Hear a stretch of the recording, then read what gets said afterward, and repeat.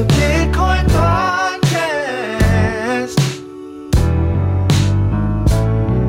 The only one that's making your money is you. Listen to the Bitcoin podcast. So hold on and listen to the Bitcoin podcast. Listen to the Bitcoin. Hold on and listen to the Bitcoin podcast. And you listen to the Bitcoin podcast. And you listen to the Bitcoin podcast. And you listen to the Bitcoin podcast. Hey guys, welcome to episode 338. Got it right this week of the Bitcoin podcast. Yeah, I remember some of our other. Do you remember yeah? Oh, dude, Welcome to the Bitcoin that might be podcast. still my favorite intro music. It was Yeah, so it was smooth. good. That was good. And then welcome to the Bitcoin podcast. We got all these songs now. We need to get another one. Jesse, I need to before get- the, The intro is awesome. We have some solid intro. he was like, "Where'd you get If that?" anything. I was like, I asked the dude on Twitter, who I Yeah. like a lot, and he said, "Yeah." Yeah. That's I'm gonna try the same thing. I'm gonna try to see if I can get Daft Punk to do Oh, an You intro. were the Whoa. you were the shoot high, man. I went for the, like Yeah, a newer Yeah. artist that I like a lot. yeah. They're gonna be like, "I'll charge you $50,000 for 5 seconds of Daft Punk." They're like, "What? Fuck you guys." Crypto prices, go for it. Like, Oh So, my God. anyways, so welcome to the Bitcoin podcast, everyone. If this is your first time listening, then congratulations to you. Your life's about to change. I'm the host that talks first, D. I am the host that talks second, Dr. Corey Petty. And I'm the host that is right after the second one that contemplates things sometimes unnecessarily. Jesse. There you go. We've been like having a deep philosophical argument for like an hour while we waited for D to get home from work before this episode, Yeah. The and it ethics has not of been money. resolved. Yeah, I Yeah. got in on a little bit of that. Is the ethics of what do you call the ethics of money? The ethics of money. Like there's a certain way that making money tastes, right? In terms of like, or how it feels, I guess it's just better, right? How it feels. If you make your money from selling drugs, right? You probably feel a certain way, right? Yeah. And there's some sort of like cognitive dissonance internally that you rationalize through intellectualization, where you're like, I had to do it for my family as I have kids, and it Gotta doesn't get matter mine. if I have to. There's something, a higher moral goal that I can break the law, that it makes sense, or I can flex. I can make things a little bit more flexible in my mind in terms of the ethics and how I go up the social ladder or economic ladder or whatever, right? And I feel Mhm. like we were talking about dumping on people who are buying the top of the market. If this is the top, right? That's an assumption in the short term, right? But if we're correct, do you feel any different? Do you feel bad? Do you feel good? That's what we were talking about. If I had to vote, I feel no things. No, nothing, because you do. I'll argue with that if you want to keep going. What do you mean? Like selling right now? All right, more generally. Okay. Making money when you know you're taking advantage of someone else. Oh, well, that's different. Yeah, Is it? I'd feel bad. That's what we're trying to figure out. If it is different, or if you're just thinking that there are extra degrees of separation. Or the buyer know what's going to happen with that token that they put up for buy or for sell. They don't know its future. Both parties are taking an equal risk at that point in time. A very small sliver of time. One Yeah, but thing. say you had at any given point. So this is like an information game, right? So there most of the time in we'll say zero-sum game markets, meaning that if I win, you lose, or if I win, someone loses. Mm-hmm. Those who win typically have some asymmetry of information. They know something no one else does. Or they have Yeah. more information in such a way where they're able to make better decisions, which then grants them money. Or they're lucky, which sometimes happens too. But more often than not, it's because people have more information to make better decisions to make money at the cost of other people losing. That's kind of like the economics of zero-sum games, which is what most markets are made of, like how price discovery is made. And so the actual price is kind of an equilibrium of stability is an equilibrium of there isn't that much asymmetry of information you can take advantage of. That's a way of looking at that type of thing. So in the event that there's wild speculation, cryptocurrency markets are very volatile. More often than not, people who are selling at the top with large amounts of money, with enough money that sway and tank the price, have some information, meaning that they know what they're going to do will probably influence the price in such a way where other people are going to lose. Do they feel bad about it, or should they? No. Hold on. First, was that a reasonable summary of what you're talking about, Jesse? I think we need to add in the factor of just because you know you have a certain weight to it, does that mean you still, like, there's a threshold of weight? If it means more, you do good, or if it means less, you can do bad. I think that you should aim to try to do good by people regardless of your weight. And I think that you were arguing that, Corey, it's only significantly bad when you have a lot of weight, i.e. Charlie Lee dumping Litecoin. All right, He had a lot of Litecoin. There's a little more nuance to that. Okay. That's a part of that. What I'm saying is yes, if you understand you're going to sway a market, you should always try to do good. But what does that mean? You should try to do good across a bunch of different factors that need to be weighed against each other. So in the event that I make a decision where I'm going to sell at the top when I think it's ridiculous and the price isn't warranted, I'm doing that because I think it's going to put me in a position to live my life in such a way where I can do much better. I'm not encumbered by barriers that I currently have, so that I can continue to do the things that I think are good for this industry. And that goes to my point where you inherently think what you're going to do is better than what everybody else is doing, regardless of how much money they're making or losing or whatever, right? So you think that selling at a peak is okay. I don't know. I am neutral to this. I'm just exploring this argument, right? But selling at a peak means that I don't know whether your argument is an intellectualization, which is like you experience a cognitive dissonance and you are somehow rationalizing it in using lines of logic that make sense to some degree, or even fully make sense. But there's an inherent sense of loss. You have too many degrees of separation separating you from. For example, the guy who's buying at, way high prices, who knows if that's his like mortgage, and he's going to lose a lot. So there's enough degrees of separation between you and the anonymity that an exchange provides you, where you don't know this guy. You don't need to know this guy. You just know that you're making a lot of money, and that money gives you the ability to now choose to do good with the time that you've essentially bought back. Because really all we're doing is buying back our time. That's what money is. Yeah. So, well, yes, I agree with that. There's a very good chance that my perspective of doing good or others, as they make the same rationalization, isn't actually doing anything. But what could I do to try and evaluate that? Or help that? So first off, I can see how much am I going to move the market. If I sell this money and make and significantly change my life for what I consider the better, what impact is that going to have on the market? So far, zero in my perspective, in my current position.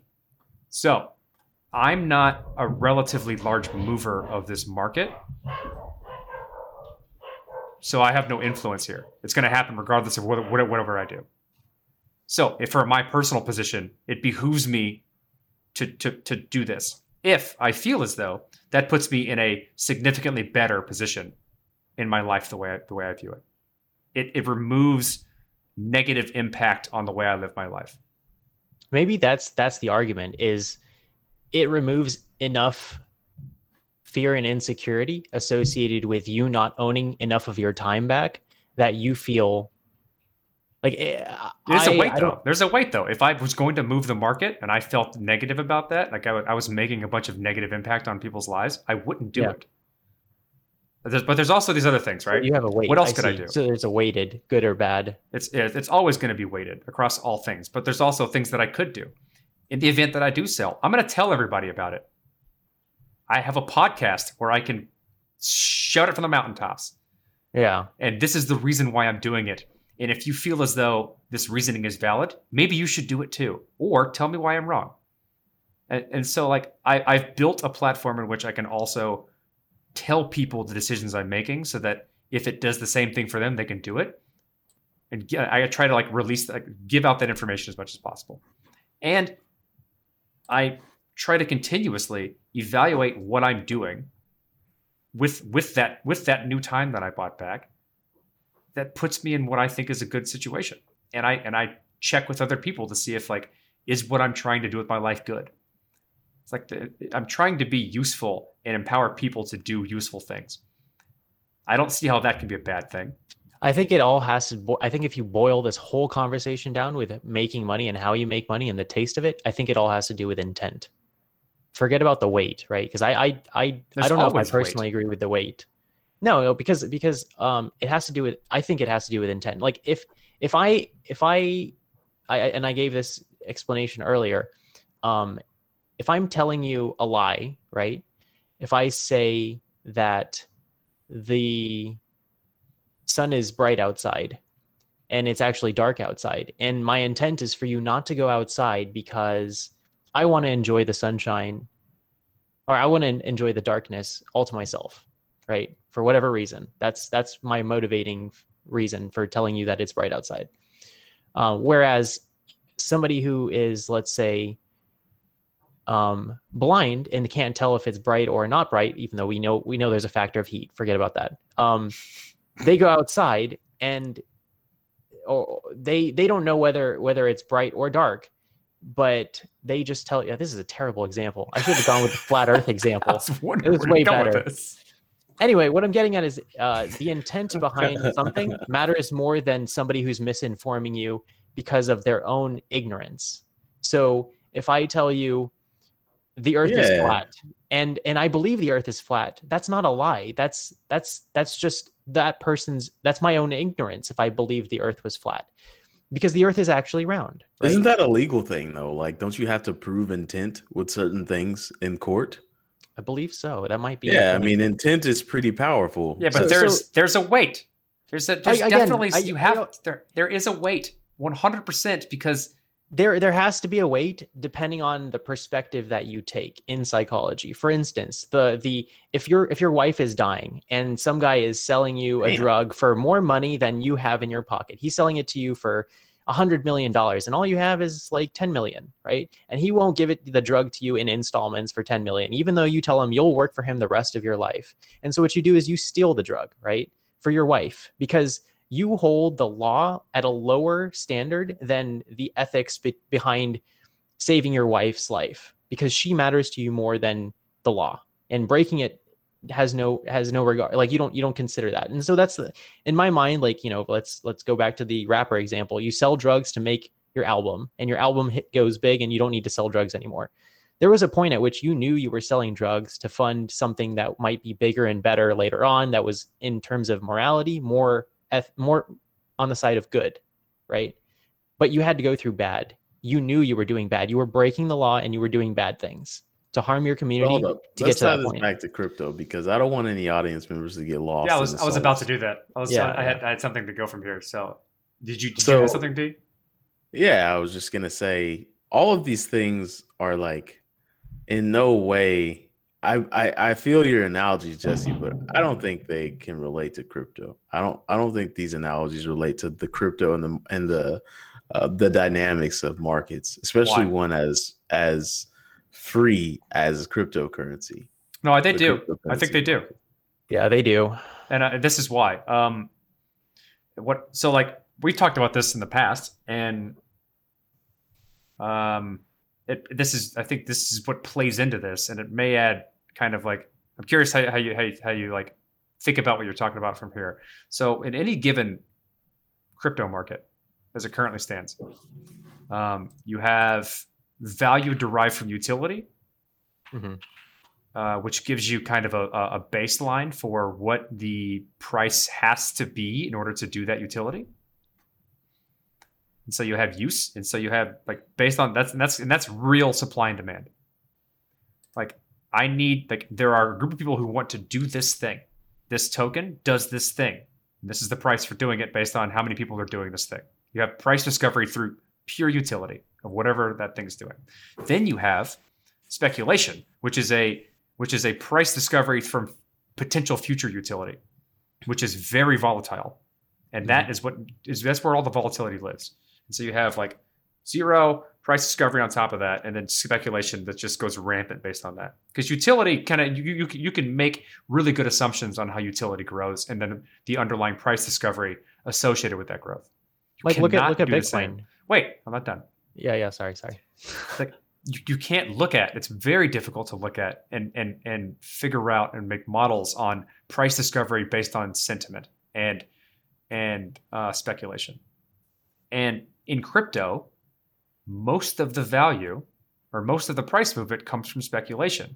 And what your problem seems to be that when people like me or you come to the conclusion that the speculative price is so high it doesn't rationalize the utility, and people take value from that, they're doing a bad thing. I think there's layers. Exactly. I agree. You think they shouldn't because they're taking advantage of other people's ignorance. So when we talk about the speculative layer of value that an asset has, there are certain layers to that speculative value. I agree looking forward, maybe a certain amount of time, 10 years, 20 years, whatever, right?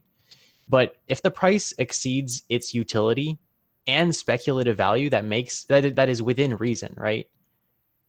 I believe that the risk, from a risk standpoint, let's keep to the morals. I think it's there's something morally dubious about selling 10x speculative value. Like let's say utility is 10,000, speculative value is another 20,000. So let's say it's 30,000. Now if somebody's paying 300,000 for something that's 30,000, and you sell into that, that's dubious, morally dubious to me. But there's systems in place to relieve some of the dubious nature of markets, because markets can be, if you leave humans up to no good, they're going to do no good. There's a whole song about it. Don't you know no good? It's a good song. But that's why there's mechanisms in place. And that's why the more and the shittier and more risky a stock or a token or whatever it is, the more risk is involved with playing in those markets. Like, for example, if you're a blue chip stock doing blue chip stock things, you have certain requirements that you have to do. You have to meet revenue thresholds. You have to meet profit thresholds. You have to report on a quarterly basis. You've got to have third-party company after third-party company assess the accuracy of your books, and even those get baked. You've got to put out what's that big ass, is it an operandum or whatever, that big thick ass book that you get sent. So on E-Trade, if you ever fuck around and buy a blue chip stock like I did one time, every quarter they send you a book that's like this fucking thick that you're required as a stock owner to read through all the shit that company's done in that quarter. And it's like, what the fuck? This is a lot, right? This is a lot of shit. Who would spend this much time being dubious, putting in this much work? Real investors. Right? Yeah, it is a lot of fucking shit. So, it's like a prospectus. Prospectus is what it's called, right? They send one out every year. They send one out every quarter, depending on how good the company is. I think that there's mechanisms in place to kind of try and I don't know, levy all the dubious nature of humanity. And that's why I think there's nothing immoral at all about it. I think it's just a mechanism for, like, if one person wants to sell something and another person wants to buy it, that is what it is. D, that's not true. That's not true. I know you don't feel that way. Here's why. We don't and have never done shitty sponsorships on this podcast. Oh, that's true.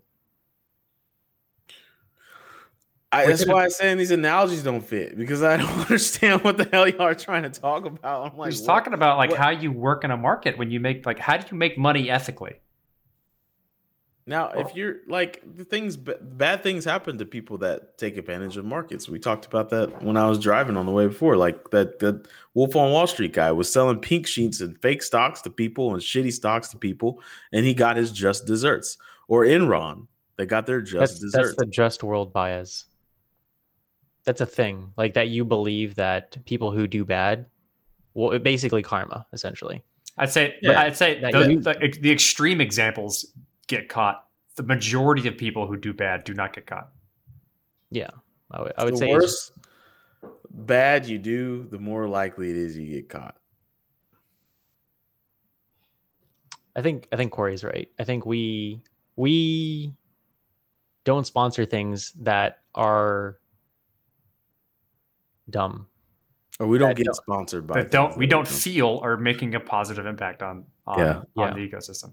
Yeah. Let me take a moment to let. So here's the everyone thing: know you have who's to make listening. that judgment. You have to make that judgment, and so like,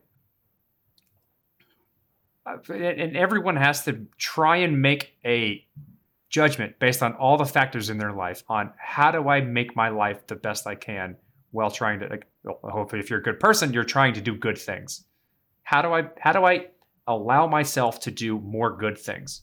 And sometimes, in my opinion, that means taking profits when I know someone's going to lose. But I do that only in the context of my participation in this is negligent. I mean, not negligent. Is what's the word I'm looking for? Irrelevant. Like my influence on that market doesn't make a difference. But arguably, on the price. Arguably, I like Alicia using. said something. Go ahead. So arguably, like, you know, whoever, if you're scamming people in the millions, you could say that, oh, there's trillions of dollars out in the world.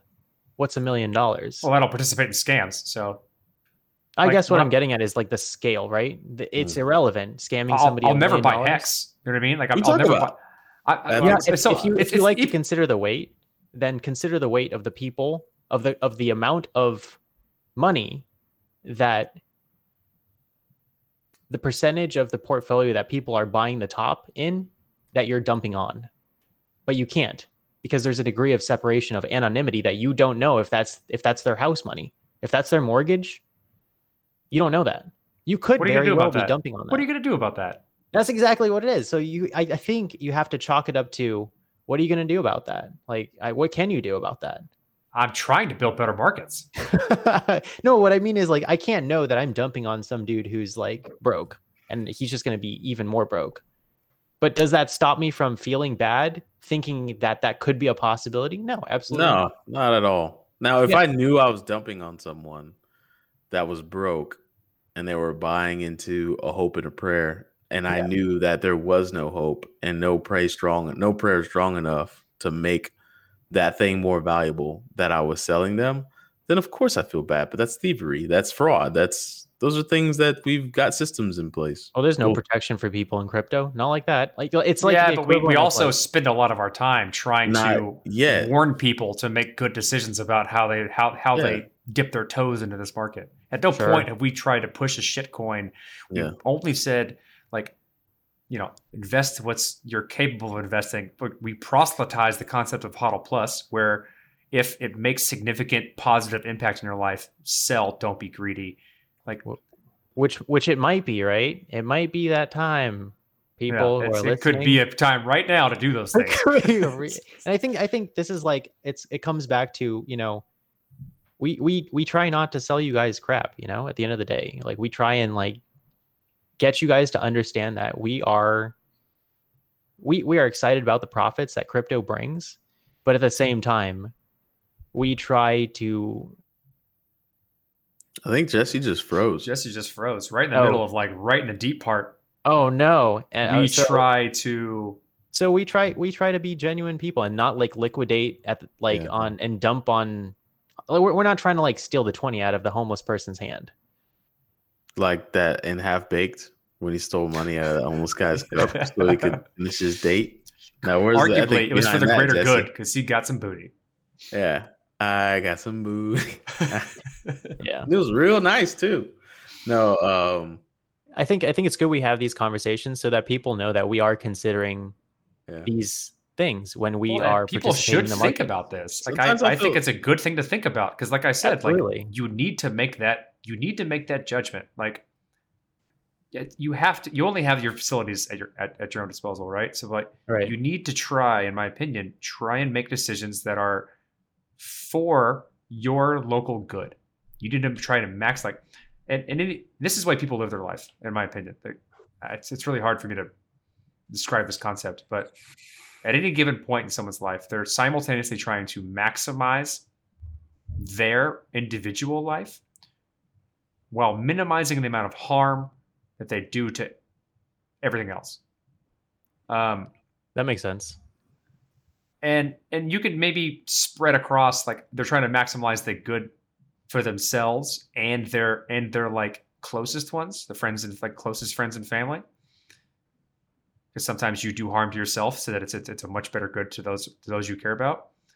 But you only make those decisions in such a circumstance where you're minimizing the amount of harm you're doing to others, or you're justifying that in some way. And so, like, especially in zero-sum game markets where those who win means someone else is losing, you should be thinking about who's losing and how much of an impact your winning has on them. And you think about crypto in general, in my opinion, the whole goal of this is to reduce the difference between the few that have overwhelmingly tremendous power to make impact on others and those who have no power whatsoever. And so like it's making it more important that people make those decisions because they're going to end up having more power. And they're not going to be in situations, hopefully, if all this works out, where everyone else's decisions impact their lives. Do you guys know who Jadina is? Not a clue. No. You've heard the song "I'm a Classic Man."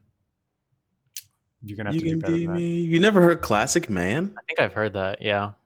Oh boy. Anyways, Jadina's from Africa, and he's got this intermission or an interlude or a skit on one of his albums where his dad's talking to him, and his dad gives him like an old African proverb, and he's like, "Jadina, you see, a small man, he builds a circle around himself, and then a bigger man builds a circle around himself and his family.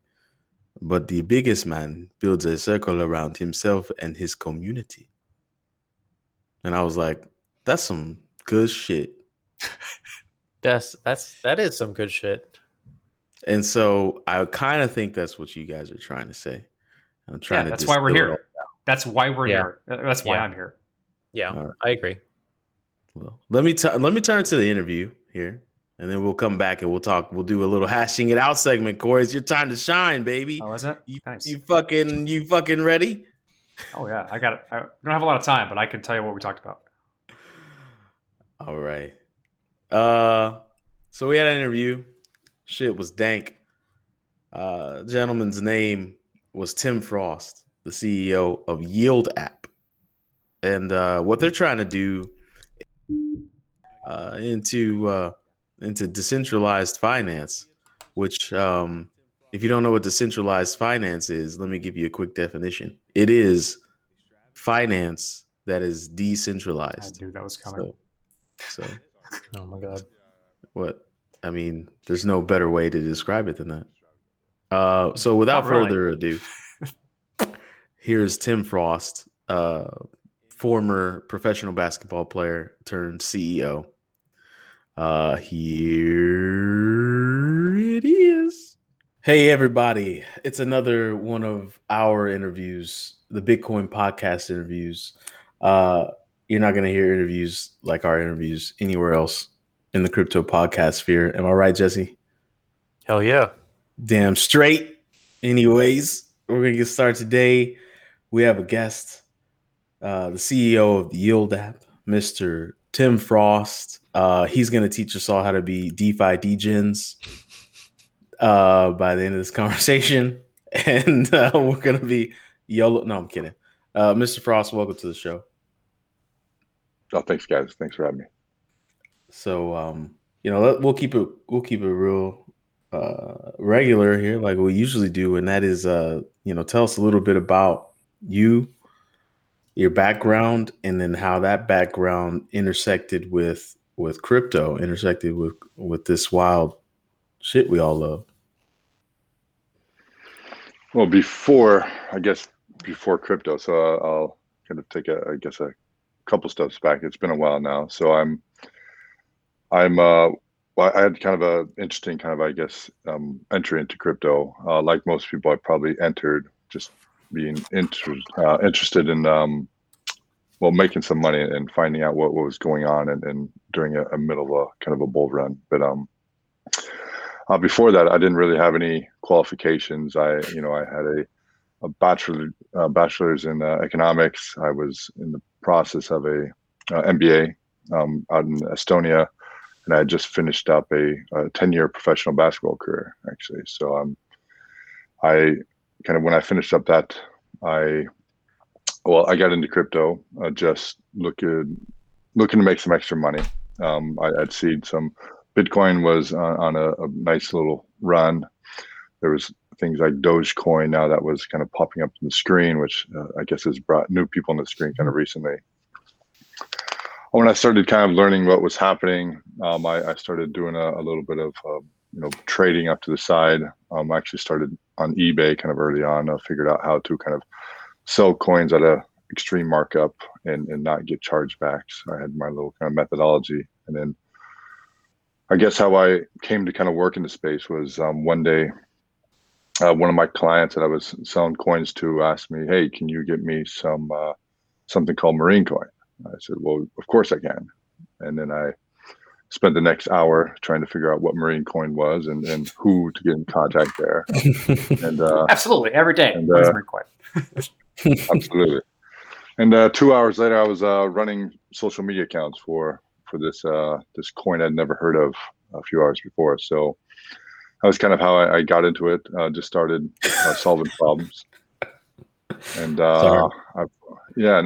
from there I started getting into kind of PR, solving problems again. I kind of built a PR firm from kind of scratch just because everyone wanted press. And from then I started kind of building up until I really get into fintech, which I joined a group that became Wirex, which now has 3.5 million clients. It's the largest crypto card company in the world out of the UK. And from there, I guess I've just kept building early stage fintech startups from that point on. Kind of really fell into it and just kind of built a skill set out from there. So what's the Yield app? It seems like there's from that description, it seems like you find a need, you find a way to serve it. What is the Yield app and how does it fit into that like similar story, it seems? Yeah, so I guess over the last years, I mean, I've done a lot of work in the digital banking space, and there's always been one common theme of why would you keep your capital with a kind of a neobank or a digital banking kind of infrastructure? With Wirex, people just simply left money there, their crypto there. They were probably more looking at just holding, probably more speculation. But there wasn't a real reason to kind of keep capital there kind of long term. At the same time, when I guess about last March, with one of our co-founders here, I kind of went down that DeFi kind of rabbit hole. He started up a friends and family kind of DeFi fund. And I just started to kind of understand what was happening over there. And then it started to really feel different than kind of previous kind of runs and kind of hype cycles in the crypto world, and seeing that these returns were kind of based on something, right? And obviously they are constantly going up and down, and it's nothing. It's still really evolving and shaping out as we speak. But what we kind of realized was there was a extremely complicated new kind of financial ecosystem that was real. It was governed by smart contracts, and it was going to just grow of people that wanted to get into this access, especially in a world full of like negative interest rates and so much market uncertainty. So we wanted to a very simple mission of helping to bridge the gap from kind of people that wanted access to decentralized finance to a safe way of actually investing into this decentralized finance. So it's what we've built on the front end. We're building out a kind of what you like to see at a digital bank or a kind of wealth management application. You simply put the money onto the application, just a few buttons that you need to click, and you earn steady returns that are powered by decentralized finance. And the back end is all kind of the intellect that's really been built out. It's just really understanding the different protocols from like really that deep level that our tech team has kind of built out and is continuing to kind of evolve from here. So I'm just really trying to obfuscate all the complexity of actually what is DeFi, but still kind of be able to participate in it. Okay. I would say like arguably you got a lot of competition in the DeFi space. What exactly does Yield do a little different, like to make it simpler, make it easier? I know you have your token and the platform, and quite honestly, I have people ask me now, well, the same people 4 years ago that are asking me like, what's Bitcoin are now the people that are asking me what's DeFi. And so it's just like they've evolved with me as I've been in the space, and they're trying to get into it, and they're asking me questions about usability. They don't know why they have to pay all these fees. They don't all the gas fees. They don't know. They just don't know what the hell they're doing. So like, what makes Yield App a little bit easier for the user to just like send money there? Okay, I've got some Ether there, or I've got some USDC or USDT. Okay, what are my next steps? Like, what makes you stand out? Yeah, so we're simply we're trying to make it much more than just what you just kind of said. Once you have your stable coin, you put it onto our platform after you kind of create an account, whether that's $100 or 10,000 plus. You can just put the money with us, click invest, and essentially from that point on, we take care of your kind of investment strategy on our side. So we got a few different strategies that our initial portfolio is kind of built around. There's all sorts of people who want to participate always in a new kind of financial ecosystem. People that want to get involved at a protocol layer and that they have enough capital to work with. So if you want to directly go and I guess to the different protocols and do your own yield farming, you're always welcome, and we actually welcome people to that. And we anticipate a lot of our clients will kind of eventually move on towards full-fledged kind of degens, right? But the majority of people, they don't want to know how this is going to work. They're scared of it, and there's so much uncertainty. So when I said we're just trying to make it very simple because of all the complexity of everything that's happening kind of behind the scene, and all the we have like 24/7 monitoring of all the networks. We have automatic triggers put in place of everything. We get a full team that 24/7. That's all we do is kind of manage the network, know everything that's happening, and ultimately just to be able to provide pass those returns on to our clients. As this ecosystem evolves, you have myriad of innovation and how these different protocols interact with each other. You have different stable tokens that then spawn other things in which you can invest in other stuff, and the returns on all these is quite volatile. How are you doing the decision making of how to invest your client's money into these like open sea of options that you have with DeFi. And it's going to continue to grow even faster. Like, what are you doing to evaluate what's secure and has the right amount of liquidity based on what your clients are trying to provide? Yeah, most of it revolves around it's time tested. So there's, while DeFi is a kind of more new term, there have been people kind of working on things for years, whether that's Curve or Aave, Compound, kind of et cetera. So there's kind of a rigorous checklist. So we're running this like we would like a traditional kind of managed fund. So we have an entire long list of requirements anything has to hit before it's even up for consideration for actual investment. So something has to be time tested. So there's nothing that is just new. So the newest, hottest thing that just pops on the radar, it is too I guess premature for us. And that's kind of where we kind of draw the line, why we are following everything, and our team kind of is understanding and watching everything very closely.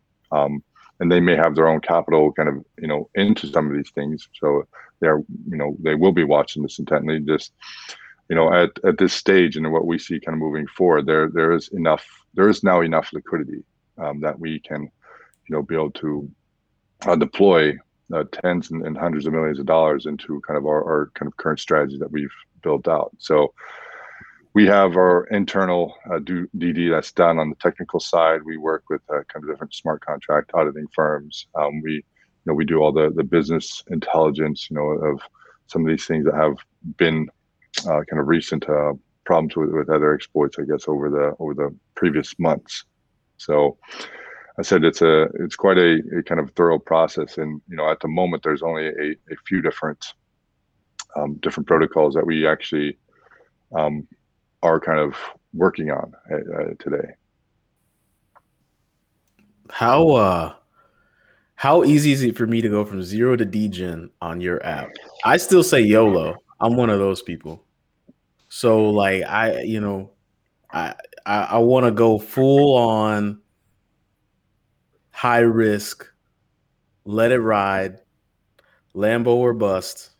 Can I do that? Will you leverage? No, it's not not what happens with it. No, so it's not. I mean, that's kind of what we've taken out of the equation. I mean, like if you want to learn about it, right, you can come on. We produce a lot of materials, but no, we are providing very steady, high yielding accounts. Where this is, if you want your Lambo, you better start with Porsche money for the first year, right? So it's, if people want to gamble, this is not where we're at, right? So there's you can go directly into the new hottest trends that are out there and go into those blindly, where that are offering the 40,000% APYs, right? So there is a market, and that's why DeFi overall is so big, and that's so I think DeFi overall, I mean, it covers so many kind of areas, and I think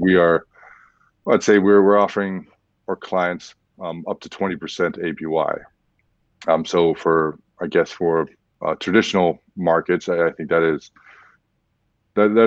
very strong returns, and they're very happy to kind of put capital with us. Mm-hmm. But for the newer Wall Street bet generation and the Dogecoin community, like, no, that's where they're going to be looking for probably more exciting opportunities.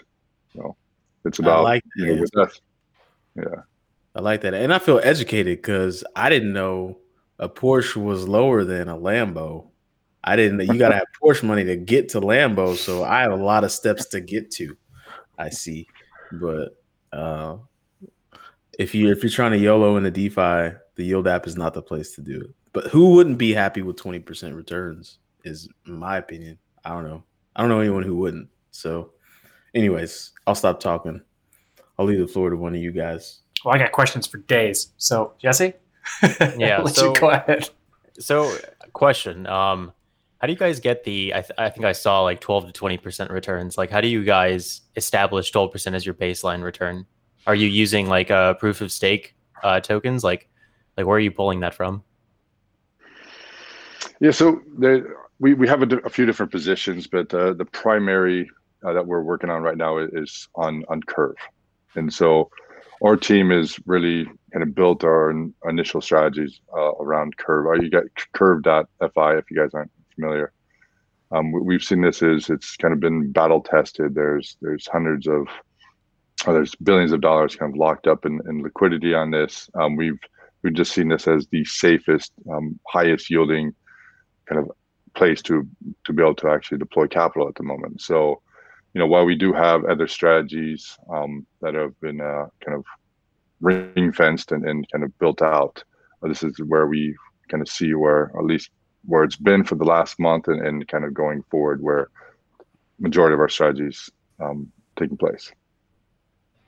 So I got this correct. You basically have come to the conclusion that decentralized finance is a thing.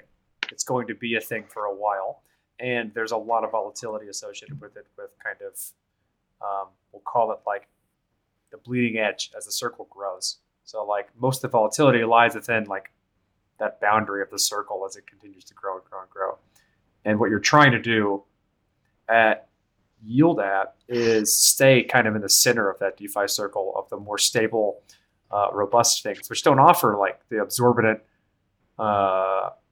potential profits that you don't get pickle rates. Yeah. But also like you're trying to drastically simplify the experience of like, I put money in DeFi and I get reasonable gains, especially when compared to traditional finance. Is that a good summary of what you're trying to do? Yeah, I mean, absolutely. We're building something that we see as a industry that's just going to continue to grow over the coming years, and we'll see where this ultimately goes. But we see this as quite sustainable.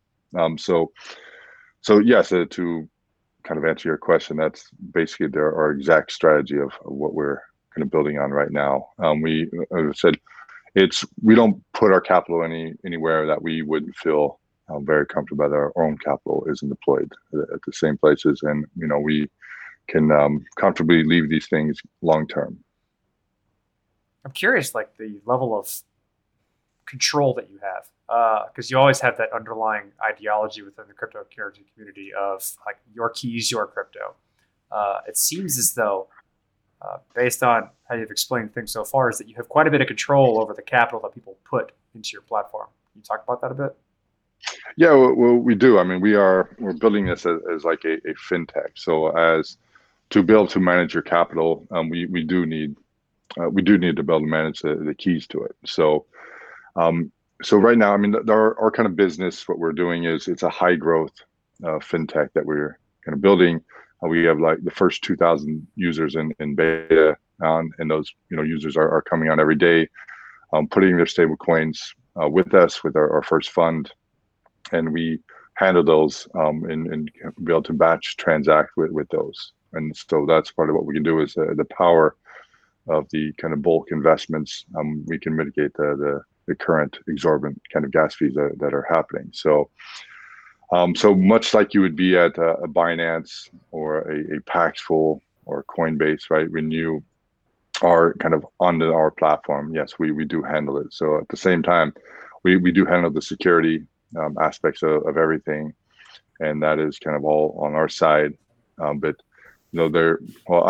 my feeling is there's the two ways that everything is evolving, right? You have the not my keys, not my crypto crowd, and we have the people that ask, what are keys? I don't understand. How would I throw those? Yes, very much so. And so we're our clientele they're not the degens, they're not the people that are that do want access, because there are direct access to DeFi, and especially if you have large sums and a lot amount of time to really understand what's happening and to kind of manage your own assets. I said that you will probably go directly, and we are probably going into very, very similar things, but we to kind of bridge this gap with the average people. That's kind of where we continue to focus on. I saw like the obvious question that I think, especially maybe our audience is going to ask is why? You've already said that, like, yeah, you've made it easy, but there's always this trust factor. And I saw on the website that you offer insurance of some sort. You talk about like how that plays into why someone would trust their money with you. Yeah, so the insurance aspect is, well, overall in decentralized finance, it's still a very complicated build out. So there's two. We use BitGo wallets, so any wallets on the platform are insured by BitGo's an insurance policy. So we're actually working with all the various startup decentralized finance and insurance protocols that are coming out, and we're still in the process of that development, and we're trying to be in constant contact with our community about this and within our terms and conditions. Like that's the direction that we are ultimately looking to move. But I guess it's a radically evolving space because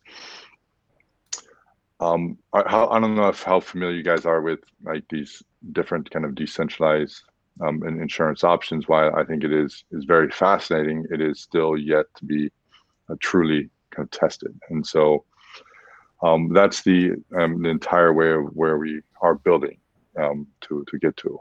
But Insurance on a blockchain failure to figure out if that works. Insurance on the decentralized blockchain insurance. is very new. So like, Yeah. Yes, very You guys- experimental. So, Yeah. You guys both talked over each other at the same time, two times in a row. No, we're saying the same thing. It's fine. worked out. Okay. So, are you familiar with South Park, Tim? Yes. Like the car. All right. Awesome. Okay.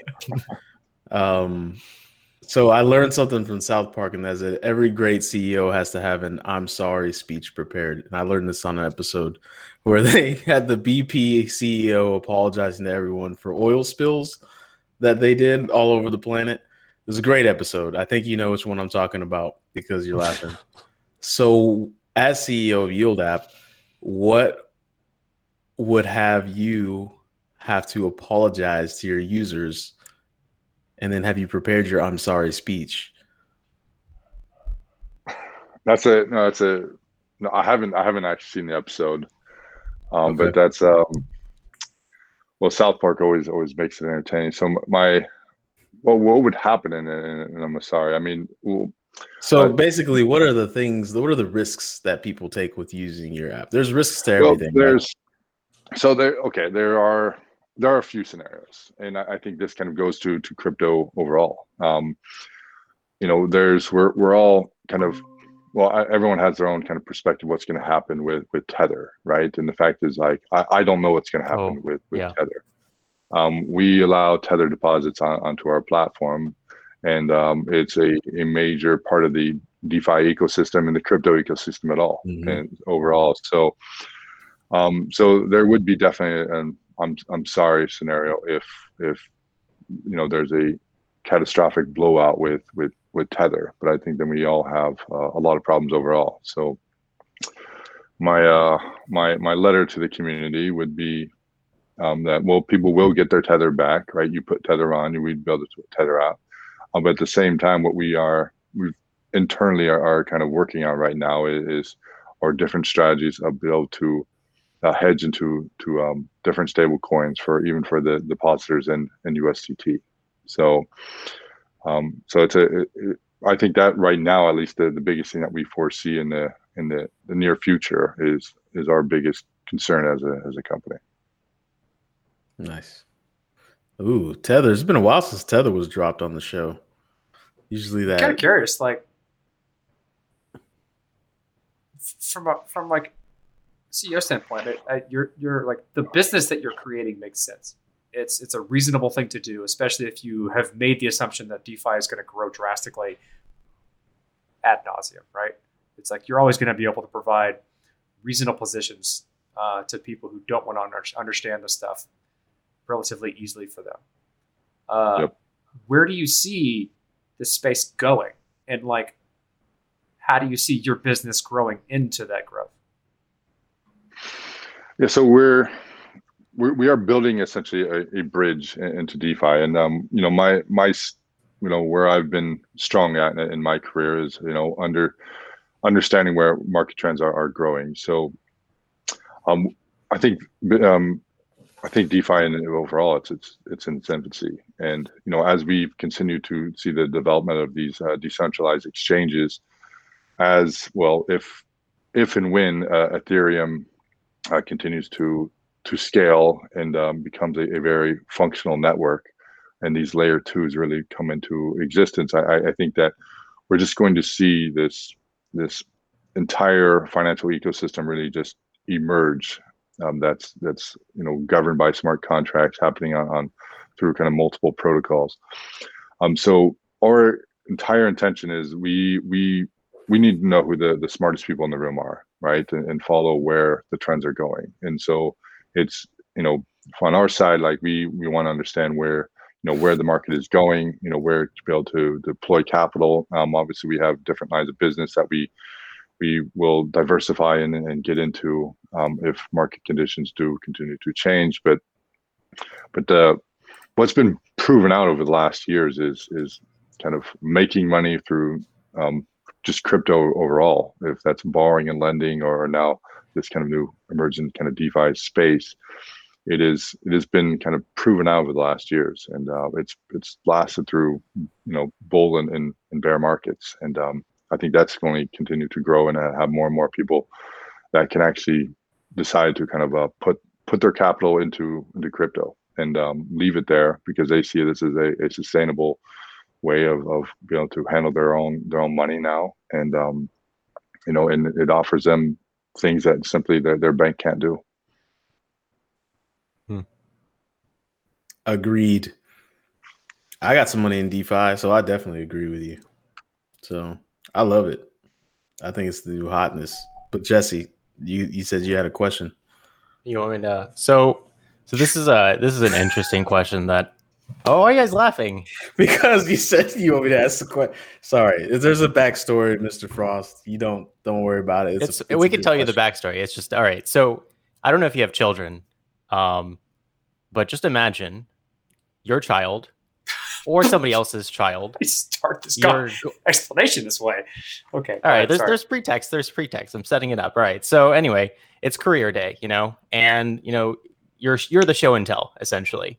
And how would you explain to the classroom of students, and then in like a succinct way maybe for them to understand, like, what are the difficulties of your job? Like what are the hardest things that you do? You're really watering down this question, Jesse. No, just go in hard. All right, why don't you ask it the way you want to then, Corey? Is what you do hard? Yeah. Okay. There. Is what I do hard. Well, I guess that's in my opinion, it is at this point, it is hard. It is we're in kind of an emerging field. We are, right now we're getting off a public launch right now, and just handle a very volatile market, and I guess in a very uncertain kind of global time. So, I mean, to me, I never wake up and I think a day is difficult. I think it is, is exciting, but at the same time, it does kind of boil over. I think the hardest thing I have as a CEO is dealing with people and the different personalities. So to me, I think that's probably the hardest part of the job. Preach. Yeah. He's the COO of a couple of companies, so like people are his bane. Preach. And just one more trademark question we have. That was a trademark question of Jesse's. It's the best question in crypto. You gotta come hard, Jesse. No, I'm afraid. All right, so we asked the question to somebody else. You want to give him the backstory? It went the whole wrong way. Yeah, you can give the backstory. So, yeah. Eventually we'll stop giving this backstory, but Jesse asked that question to someone and she was upset that he didn't know who she was. And also, her job wasn't hard. So her job wasn't hard. Her job wasn't hard. So she got upset and she was like, that is a very rude question. And I was like, well, when you ask it like that, it is pretty rude. I think what he is trying to say is like, what makes your job hard? But now we just ask it to everyone because it is a good question. If you ask someone like, is what you do hard? And they have to sit back and think like, well, first Oh, off, yeah, it if is you can't extra answer that question, then they're probably not doing anything special. Yeah. Like, maybe. I don't know. Like, yeah. It's But either you anyways. either come, in my opinion, we can continue this on a little bit of time. Like, there's two ways that question can go in a good way. One is, no, what I'm doing is easy, but no one else seems to be doing it, Yeah. and I'm making money, so fuck off. The other one is, yes, and this is why. That's true. It really only has two answers when you break it down like that. But if you But get upset, I think it's a great then, like, question. I think it says a lot about the individual who like immediately gets upset at that question. So I kind of like the confrontational aspect of it. Man. Okay. It's a I don't great know. question, Jesse. Be proud of the question. It's just that lady took it so the lady posts images of herself, It that are was revealing, and I did hilarious. not know that. And so when I asked her, "Is what you do difficult?" She, in the context of what she does, She she was a thought thirst that trap. I knew what she did. Tim, Yes, Tim, yes, she was a it's that. thirst trap. Yeah, It's- she was a thirst trap. So And he asked him, I didn't know "Is that. thirst Yeah. trap hard?" And she said, ugh. she tries hard to That's market right. herself as not a thirst trap, but let's just be honest. All right. Anyways, in 10 words or less, Mr. Frost, can you describe DeFi? DeFi. Oh, you did catch me off guard on this one. Let me think this. Peer to man, you actually did catch me off guard on this. I know I did. He prepared for Bitcoin. We did ask me Bitcoin, and I did go and I did put something down. So,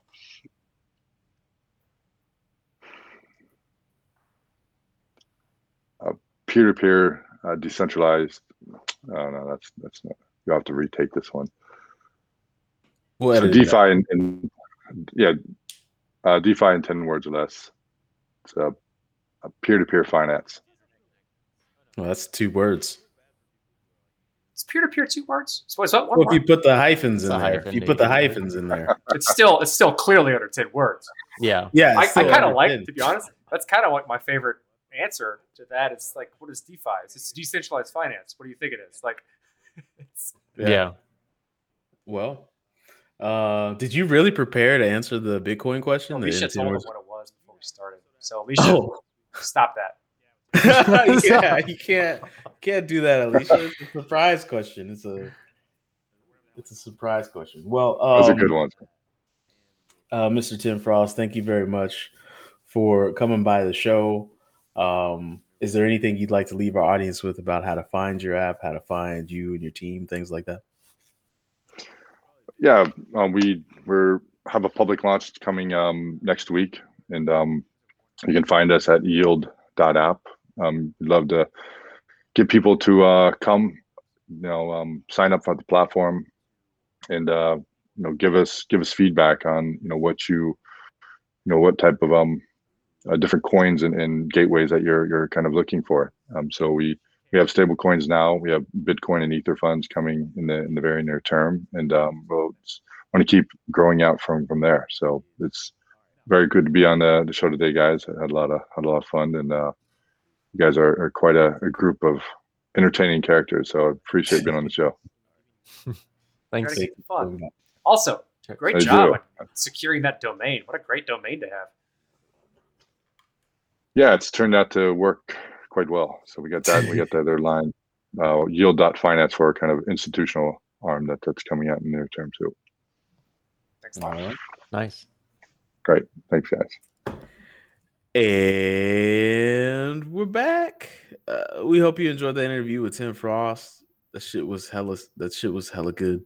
I know it was because we did that. We did that, guys. Look at us. I'm gonna say, Jesse, you gotta go harder in the paint with that question. And I think you appreciated it after I told you why you need to go harder in the paint with that question. I'm conflicted because I feel you're right, but then I don't want backlash like the first time. Fuck that. Exactly. Who cares? She knows what she's doing. I mean, she like, knows what the fuck she's doing. I don't know. She can It's a come at us right legitimate now question. like, hey guys, I heard you think I'm a thirst trap, and be like, well, after we interviewed you and looking at your consistent activity since, we can't really argue against you being a thirst trap. So, but anyways, Jesse, I protect people's feelings. is what you do actually hard? No, it's not. Why? Oh, there you go. What is Wait, it you wait. do? Because I think what you do is what really do I hard. do, D? You What study are we a talking lot. about Study. that I do? You Oh study. yeah, that is incredibly hard. Actually, it's, All right. it's probably the hardest thing I've ever done. This is Yeah, the so hardest shut test up. I've ever taken. All right. There you Hands go. down. This determines my whole life, D. The podcast, not that hard. We just hanging out. Determines Yeah. your whole The podcast life. is just hanging out. Yeah. Shit. So we're gonna go into the segment. We got a segment this week. This week's segment is hashing it out. Now I know some of you are confused. Some of you core listeners out there, you guys, hashing it out is also a show. It's Corey's show, but hashing it out is also what we do. We hash things out according to what Corey did on his show. So that's pretty much it. That's the segment. It's circular. Don't think too much. Corey, what are we hashing out?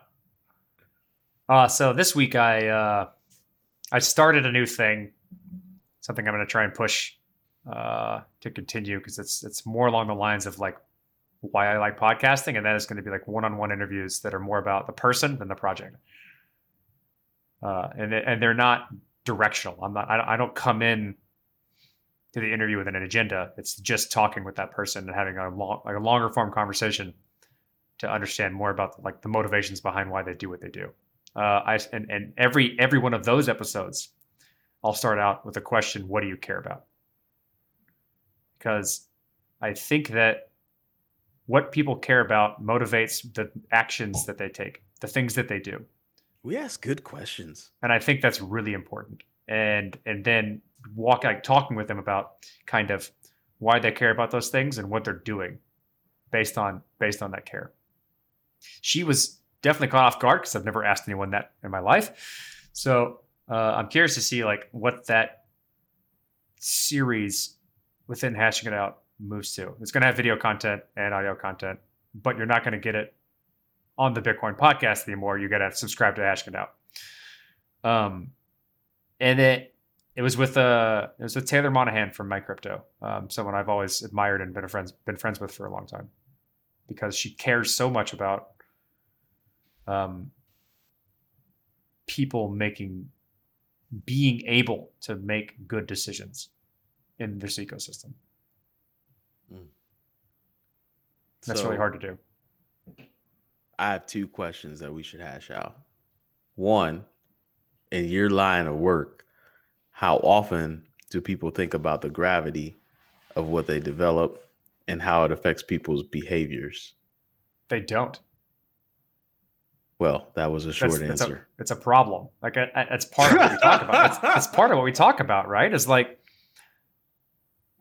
how much time should you spend thinking about what are the implications of this success? And what do we do now that maybe guide the implications of wild success in the direction we think is good, which harkens back to the previous thing. Like we hope your definitions of good are right. But like it's a question you should at least be asking and trying to do. And a lot of people aren't. And that comes in a lot of ways with like a quality, secure development cycle, is doing early threat modeling in the eventual success of what we're doing. Where does value pool? How do people access it? And what can go wrong? Is that, or like, what are the implications of value pooling in this way? Is that going to cause a new type of threat that we're not aware of today? Because there's all of this money someone wants to get at, and there's all these different ways in which they can get at it. You spend a lot of time, and also like, as we make this thing, how are we letting the user know that, like, how to interact in the way in which we want them to? Because you set, like, anytime you set up an application or a blockchain protocol or whatever, you define the things that you like, the ideal behavior of what you're doing on that application or protocol or whatever. And that then leads to what you think are good outcomes. But if you aren't spending a lot of time thinking about that, then more often than not, the user won't use it the way you think they will. And the outcomes won't be what you think they will be. And you may not have the ability to sway things in the direction you'd like to, especially in the context of decentralization, because you've already given up a majority of the power that you have to change things. I just think y'all need to just think about what you're making.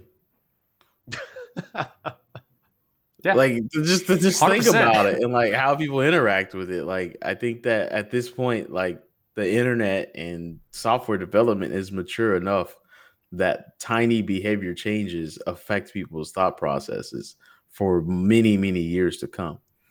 Right? Like I'll tell you one thing that happens in my life personally. I wear many hats with what I do in a day, but since I seem to be the most computer savvy person in the building, I had to build the architecture for people's login credentials and issuing it and how passwords are composed and things like that, just to initiate and get all that shit set up. And I have like a swath, an entire over 50% of my team that cannot figure out how to log into softwares on a weekly basis. And it's blowing my mind. It's like, did you miss AOL? Did you miss Netscape, AOL, Gmail, Hotmail, Yahoo, Facebook? You miss all this shit? You don't know how to log in? You don't know what a fucking username is? What the fuck? Like, they're like, oh, I don't know my password. I'm like, how the fuck is this a thing? How do you not know this shit? This is like 40 years. Let me ask you something. Behaviors. What's up? Do you, as much as you are frustrated, do you feel a sense of control and power over the fact that it's not somebody else dictating a shittier way to do things? You actually get to tell them how you do things. It's like, let me show you how I put on my shoe versus the way you put on your shoe. And you most people have like an implicit bias towards the way they do things, right? So like, yeah, in the heat of the moment, you look at things like, man, this is like a lot of work. Because all these people don't know what the fuck they're doing. But then if you think about it, right, that means that you're actually getting the privilege to make them do things the way you do things versus you having to change the way you do things to conform to somebody else's. But this isn't, I would say yes. And you almost hit a sweet spot. But I'm talking about the literal behavior of like username password relationship. That is not new. That's not new to humanity, bro. That's not new. This is like 40 fucking 50 years I'm now. not changing anything. Right? Like where like you go to the bank and they're like, hey, here's your banking login information. You don't forget that shit. You don't. Yeah. Right. You'd be surprised. Yeah, actually, yeah, I know. Oh, I have a funny story about that shit. Let's do that and wrap it up because I gotta go. I set up a password manager. I set up a password manager for someone really close to me that I love. And they've resorted to recovering the password to the password manager to get their passwords. People, Hold on. There's no hope, bro. They have resorted now to using password recovery on the password manager. I was like, all you have to do is remember one password, and then all your other passwords, stick them in here. They're going to get managed. You need a new password, generate it, save it in here. It's going to get managed. You're good to go. That same person is now texted me and asked me, hey, what do I do if I forget my password to my password manager? So what I said to that person was, use password recovery and do that from now on. I'm not helping you any further. Like, I can't help you any further. Like, it's over for you. I don't know what to tell you. But anyways, all I said, I say all that, Corey, to say, and to developers listening, that I know you want to make cool shit and then show it off to your colleagues and then show it off to your friends and then release it in the wild and see what the internet has to say about it. Think about the behaviors people are doing when they're using your stuff. Like literal, like small stuff. Like, do they have to circle their mouse to activate a page? Or do they have to go to a certain section of your web page to click on something? Like those things have unforeseeable effects on human behavior. And we should bring out some UX designers on. Hire a yeah, exactly. I was just about to say that. Like, so this is what D means. Hire a UX designer and hire a psychologist, like a PhD psychologist. Yeah, do both of those things. Yeah, with your startup, do that. That's really easy. Yeah, do those two things. Because they're everywhere and cheap. Hold up. Speaking of which, this episode is brought to you by Indeed.com. If you're looking to hire a psychologist or a UX designer, you're going to want to go to Indeed.com. Can we get in trouble for that? I don't think we can. No, we can't get in trouble for that. If anything, Indeed will be like, thanks for the free shit. marketing. Oh, my God. Thanks. Anyways, now, if you are looking to sponsor a podcast that has a very vibrant set of core listeners and a very active community and takes time to look into the projects that we suggest, you could do that here on the Bitcoin Podcast. I mean, we love sponsors. If what we just talked about doesn't convince you that we care, then nothing will. Yeah. Like, you got a project you want to sponsor, you want people to know about your project, you can hit us up. We'll sponsor it. You could sponsor us and we'll talk about your project. We've done it in the past. It's went well. If you hit us up, only if it doesn't suck. Huh? So only if it doesn't suck. Yeah. If it sucks and it's shitty, we will tell you. Hold up. What do we say now? We say, after looking into your project, we don't think it'll align well with the Bitcoin podcast. This isn't a good fit for us. Yeah.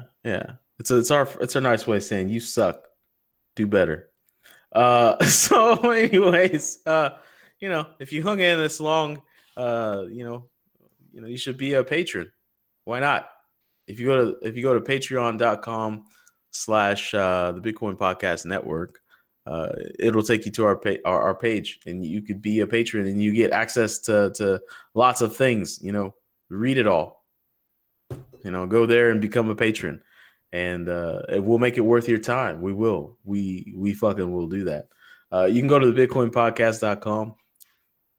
Sign up for the Slack. If you're new to the Slack, it comes at you like a million miles an hour. But don't worry, it's just regular people in there having very, very great conversations at depth and breadth about all things crypto. Right now, the things that are kind of steamrolling conversations seem to be decentralized finance, Avalanche, and other random decentralized finance tidbits. So if DeFi is your thing and it really gets your pants tight, then you should join the Slack and talk about DeFi with us. What else? If you haven't seen, we do video, right? Like, we got some video out there. We're trickling it in, right? So if you go to the ShmooTube, go to YouTube, and if you're watching this on YouTube, hold up, I've been practicing this shit all week. All right, go ahead and ding the bell. Click and subscribe. Ding the bell. And you could go into your notification settings, and maybe when we release a new video, it'll pop up, and you'll be like, "Oh shit, I like them. I'm gonna watch this video." That's what we need for you to do. And then also, we're gonna get better at this. If you click right here, it'll take you to the website. I think the other way. It's probably all different. I love it when people These are do the that. bottom left of my screen, so. Oh, I'm recording. That's true. Never mind. If you click in the box, it'll take you to the website. I don't even know how people do that because I barely know how to use YouTube, but hopefully we can figure it out. We click really should. and go to the website. It was implied, Corey. You didn't even have to say it. I'm just trying to let She people was know like, how "This much work motherfucker Alicia needs does those and how much random- of a shitty Alicia does job a we lot give her of work. to work with. This motherfucker, her and Daniel were like, this motherfucker D just randomly throws shit out. Randomly. Anyways, click here, go to the website. Shout out to Alicia and Daniel. Shout out to Andy as well. If you don't know Andy, you should by joining the Slack. It'll benefit your life. I promise you that. Shout out to Alex Hawley. Shout out to Georgia Curtis. Shout out to what's her name? Jesse? The girl that Alicia's all the giving you basketball a players? stern look. I don't know. Harvey. I don't know who that Harvey's is. her name. Oh, okay. Anyways, shout out to Michelle Obama. Play the outro.